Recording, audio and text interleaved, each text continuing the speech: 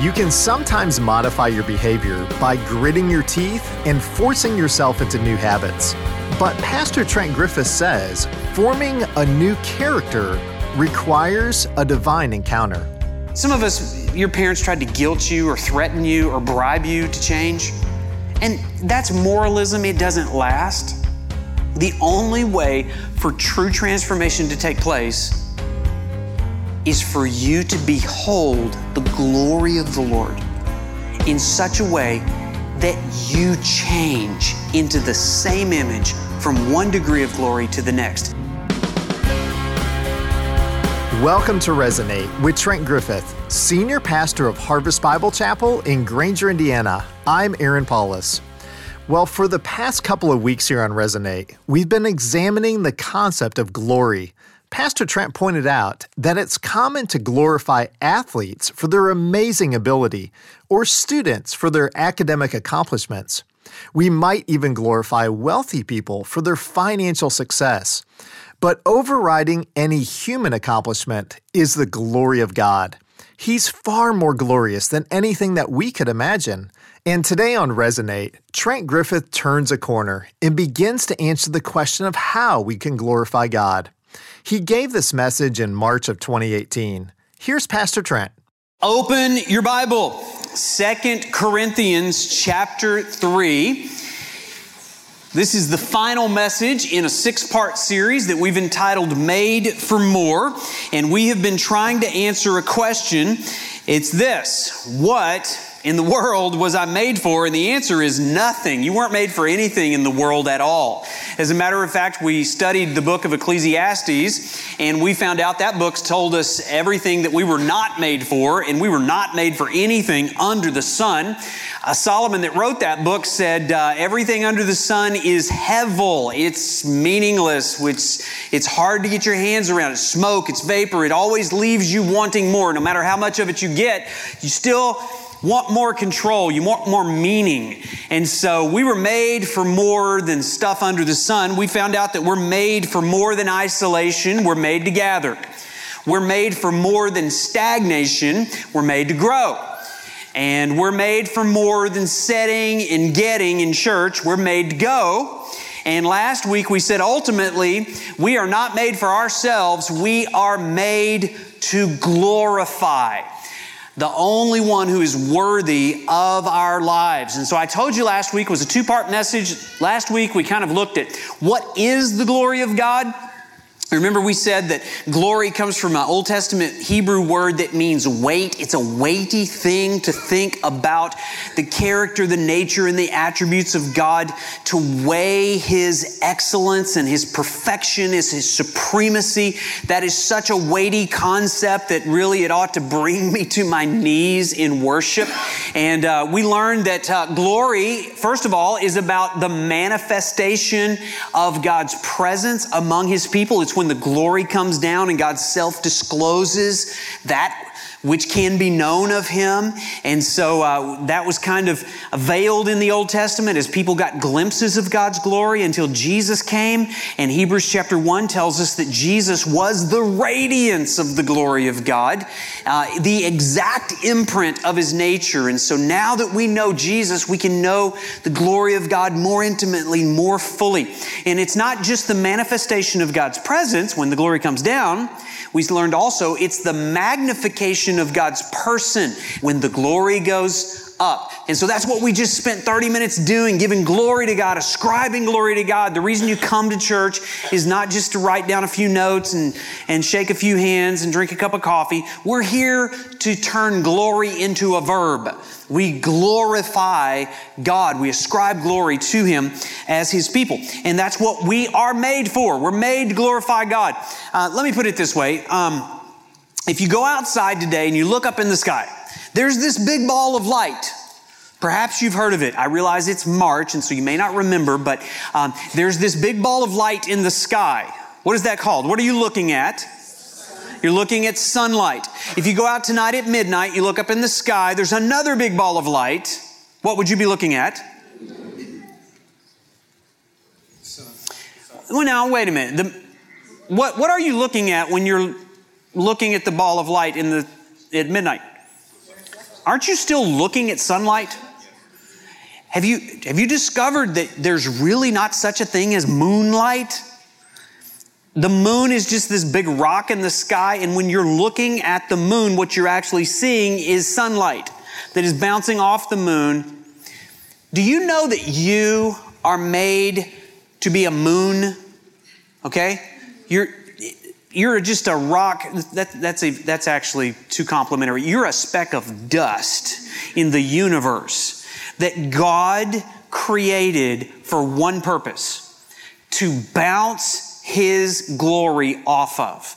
When people look at your life, what they're supposed to see is the glory of God. Do you remember when Jesus said, let your light shine before men so that they would see your good works and glorify how awesome you are, and you're so smart and you're so athletic and so creative? No, they're to glorify your Father which is in heaven. So you were made to display the glory of God. So all of those are kind of theological and philosophical things about the glory of God, and that's what we were swimming in last week.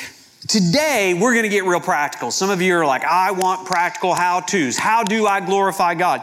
Well, that's what we're going to get to today. Now, if you do your job right and I do my job right, then you're going to leave here being consumed with this thought: I am made to glorify God. If you get this, you will live this week with a sobering sense that you were made for nothing less than the glory of God. It means that your heart will be overwhelmed with the glory of God. It means the first thought on your mind when you wake up in the morning and the last thought on your mind when you're going to sleep at night is this: did I glorify God today? In all of my actions, in all of my attitudes, in all of my words, did I reflect the glory of God? The glory of God will be what you talk about in conversation. That you will long for the more of the glory of God in your life personally, in your family, and in your church and in your community. That there would just be a flood, a saturation of God's glory in every place you go.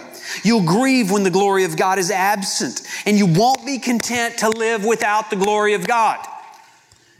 And ultimately, you'll be compelled to go to the places in this community and ultimately around the world where the glory of God is not known, seen, and loved. If I do my job right, you do your job right, you're going to get to the place where you give yourself fully, finally, completely to living for the glory of God. So that's all I'm trying to accomplish today. I hope you do your job right. I'm going to try to do my job right. I'm going to give you 3 ways to glorify God. Now, I got to warn you, point 3 has 10 points, okay? So don't get excited when we get to point 3. We've got a ways to go when we get there, all right? So, number 1, how do I glorify God? By being transformed from one degree of glory to another. How do I glorify God? First of all, by being transformed from one degree of glory to another.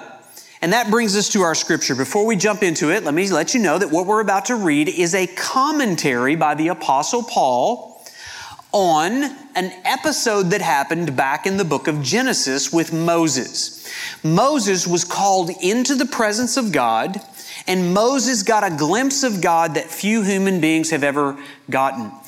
God gave Moses the 10 Commandments. Now, Paul's going to comment on that. How many of you think that 10 Commandments are good? How many think the world would be a better place if we just lived by the 10 Commandments?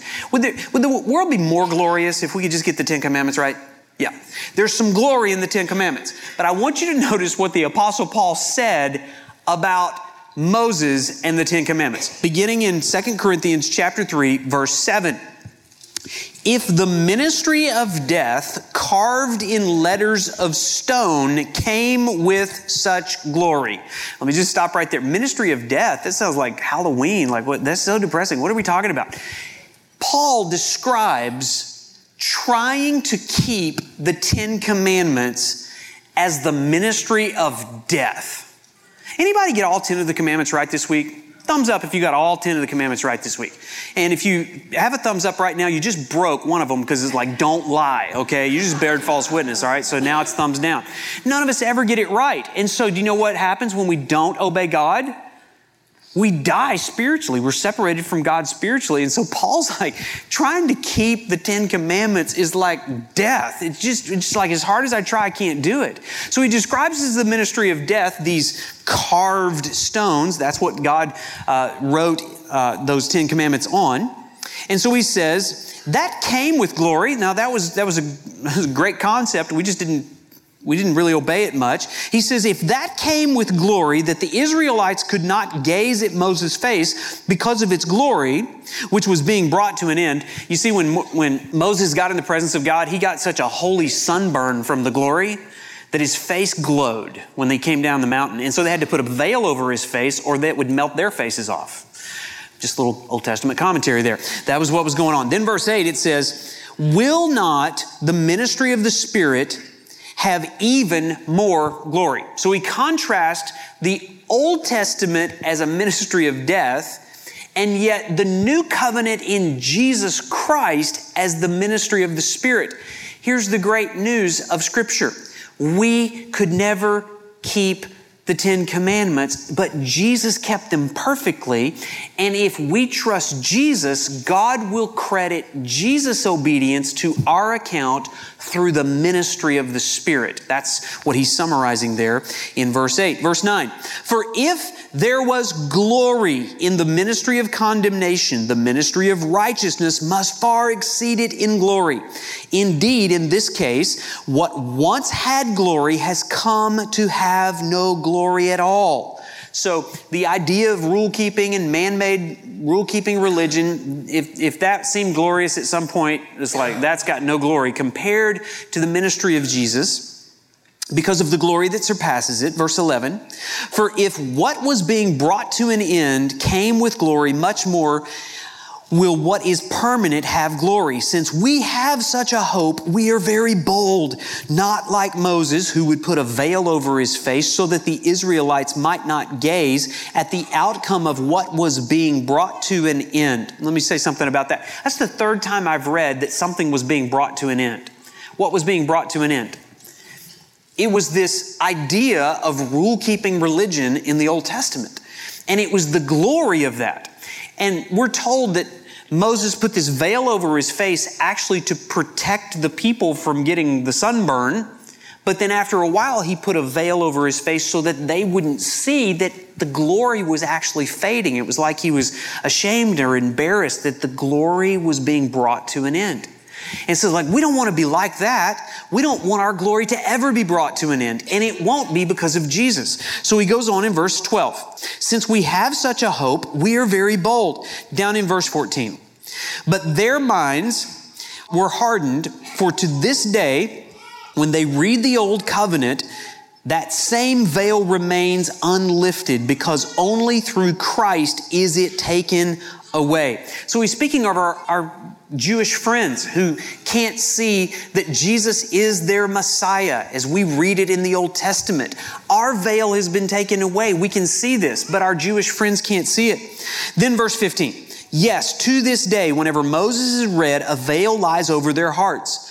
But when one turns to the Lord, the veil is removed. Now the Lord is the Spirit, and where the Spirit of the Lord is, there is freedom.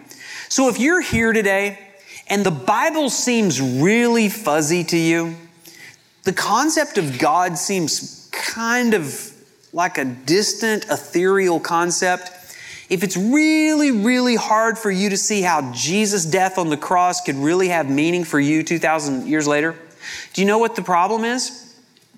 You've yet to have the veil removed. You're trying to see all of this while the veil is still there. You say, okay, well, how to get rid of the veil? He tells you there in verse 16, turn to the Lord. Turn away from sin, turn away from self-made, self-righteous religion and your attempt to be glorious and admit I am not glorious, and turn toward the Lord, and the veil will be removed. Now look down at verse 18, which is really the verse I've been trying to get to the whole time. And we all right, now stop right there. This is us, Harvest Bible Chapel 2018 here in Granger.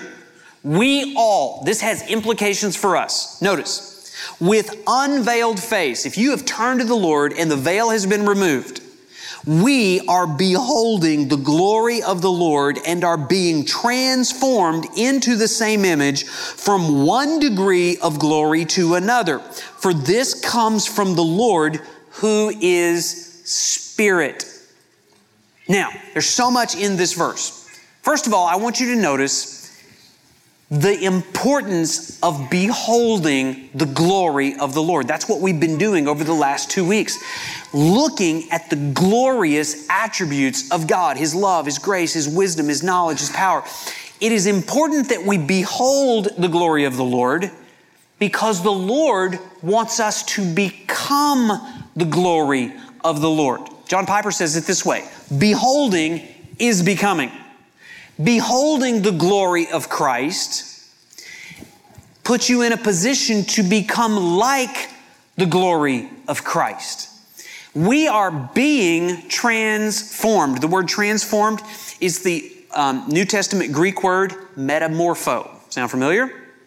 There is a metamorphosis that happens in me every time I behold the glory of the Lord. The veil is lifted. I can never be the same.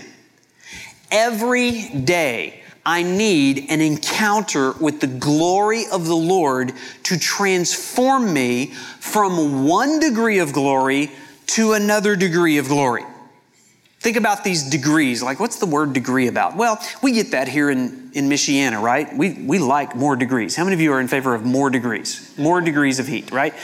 Think about the degree of incline. Andrea and I went hiking in Arizona a few weeks ago, and we took this trail, and the further we went, the greater the degree of incline there was, right? Well, that's what our lives are supposed to be like. You get saved, you come to the Lord, you turn to the Lord, the veil is lifted, and you're like, oh my goodness, there's this new glory. That's great. But from that degree of glory, you are to go on to other degrees of incline, other degrees of glory. Andrea was really impressed. Really, the only thing we watched in the Olympics this year was that snowboarding thing, where they come down this huge slope going 1,000 miles an hour, and then they hit this ramp that sends them into the ozone layer for a while, and then somehow they land. Now, how many of you can think back to think, now who thought that up? Let's get a big ramp and let's see what happens when we fly off the end of it. Somebody had to do that first, right? All right, so whoever did that first, they probably didn't do the twists and the somersaults and all they did on the 1,000th time they did that, right? They went from one degree of difficulty, which was just the guts to do it the first time, to a greater degree of difficulty. That's what the Christian life is supposed to be about. It's like you swallow real hard, you get enough guts to try something that you think, I can't do this, and it happens, and you're like, I think I'd like to try that again. This time I'm going to try it with a somersault, right? And you keep going on from one degree of glory to the next. There is glory in getting saved. Yes. Now let's get you to another level of surrender and obedience and loving and self-control and purity, all those different things. We keep going. We never stop being transformed from one degree of glory to the next. If you stopped at some point 10 years ago and you thought, I think I'm glorious enough, don't you agree? I mean, my glory is just leaking out everywhere and people are just telling me, boy, you don't need to change at all. First of all, you're self-deceived and you're not married. So, get married and you will get a different commentary on how glorious you really think you are. But we are never to stop moving from one degree of glory to another. Do you know what that's called? That's called discipleship. That's what we're all about. It's being transformed from the glory of admiring Jesus to the glory of worshiping Jesus. It's being transformed from serving Jesus out of duty, because you ought to, into another degree of glory of serving Jesus because you want to. And there's nothing you'd rather do because you've seen His glory. It's being transformed from being a disciple to the glory of making disciples. We are ever to be transformed by the glory of the Lord. This is the only way to change behavior that is approved by God. I mean, some of us, your parents tried to guilt you or threaten you or bribe you to change. And that's moralism. It doesn't last. The only way for true transformation to take place is for you to behold the glory of the Lord in such a way that you change into the same image from one degree of glory to the next. So how do I glorify God? By being transformed from one degree of glory to another. Here's the second way. By abiding and reproducing. By abiding and reproducing. That word is found in John chapter 15. And Jesus said this, I am the vine, you are the branches. It's almost as if he was saying, don't get confused about who you are. The branch has no life and has no ability to produce fruit if it's not connected to the vine. So he says, whoever abides in me and I in him, he it is that bears much fruit, for apart from me, you can do nothing. You cannot glorify God without abiding in Christ. The verse goes on and says this, by this is my Father glorified. So you're asking the question, how do I glorify God? Jesus gives you the answer, by this, that you bear much fruit and so prove to be my disciples. God wants you to be bearing fruit. Fruit is just simply the byproduct of hanging out with Jesus. If you go back and look at that word abiding again, the word abiding has always tripped me up. I've always had trouble I give my life to explaining words in the Bible, right? I've had the hardest time trying to figure out how to explain the word abide until this week. The Greek word doesn't have a great English word to convey its meaning. Some translations say remain in me. It's like don't go away. I don't know if that's the right thing. It's really more has to do with living or dwelling together. It's this connection that happens, I in you and you in me.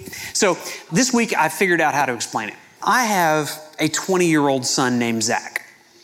About a month ago, Zach called me and he said, Dad, spring break is coming up.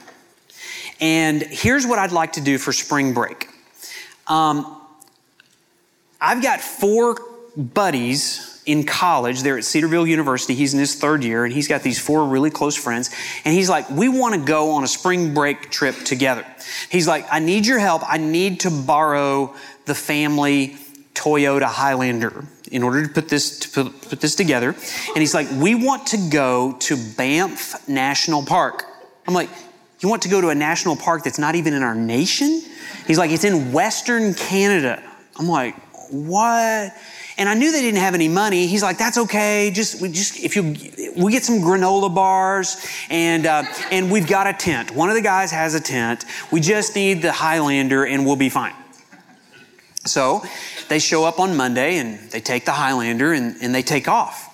And I'm kind of tracking them on Find My Friends on my phone, to make sure they're not going somewhere they didn't tell me they were going. But anyway, sure enough, they go and they have the greatest time. And they took this tent and they didn't have any money, so that they're just going to sleep in the tent. Well, they tried that one night in Montana in March and found out it's cold. And they said, we don't think we want to do that anymore. So the next night, they looked around and they saw a lot of nice houses around them. And as Bible college students, they must have remembered Revelation chapter 3, where Jesus said, behold, I stand at the door and knock. And if anyone hears my voice and opens the door, I will come into him and I will eat with him and he with me. And so they must have been inspired by that verse. And so they found a nice house and they walked up and they knocked on the door and they explained what they were doing. And they said, we just need a place to sleep. We'll be out, by 6 a.m. And there was this very nice lady that said, well, sure, come on in. And so they stayed in this home of this lady here, one night and just had a great time. And they found another home the next night. And so anyway, they're just kind of vagrant college students, just no money. But so they came back yesterday. And they brought the Highlander back with no damage. I was grateful. They put 7,000 miles on it. And then Andrea and I got into the Highlander. After these 5 boys had been in it for a week without taking a shower, and there was an abiding presence there in the Highlander of these boys. So, but I got to thinking about it, and I mean, how many of you when you were 20 years old did something like that? And it's like, this is the greatest week of my life, something like that. Yeah. Well, it really was. And, I could just imagine 27 hours, it was a 31-hour trip out there, and a 31-hour trip. And I'm like, at the end of those 7 days, do you think those guys knew each other? There's probably nothing they didn't know about each other. Do you know what they did the entire week? They abided. They connected. And they connected with the nice lady in her home for a couple hours too. That's what Jesus wants from each one of us. When you spend time with Jesus, you become like him. You become a reflection of him. You display his glory. All these guys, they smelled identical. They looked identical. They were all wearing each other's clothes. I mean, it was just, they became one. And that is how you become a display of God's glory, by connecting with that glory. And by that, God is glorified, that you bear much fruit and prove to be my disciples, one who looks like, acts like, and lives like Jesus.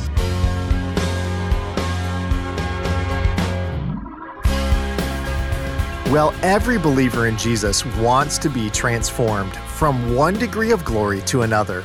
That's why we intentionally expose ourselves to the Word of God regularly.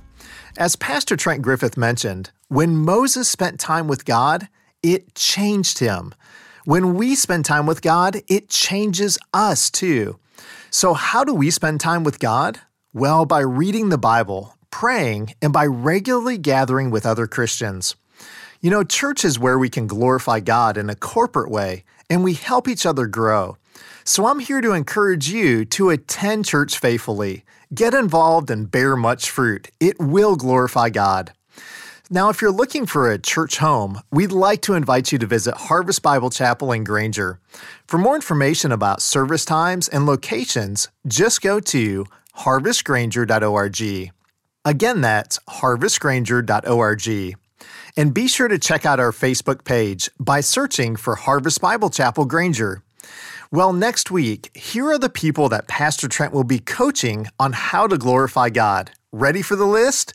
If you're a husband, a wife, a parent, a child, a member of a family, anyone who has ever been hurt by someone else, if you're a business person, an employer, someone who interacts with customers, someone who has experienced suffering, someone who is weak, or if you're just a sinner, then next week's resonates for you. We'll hear practical advice on ways that you can glorify God, so don't miss it. Well, thanks for listening today. I'm Aaron Paulus, and my prayer is that God's Word would resonate in your heart and mind this week.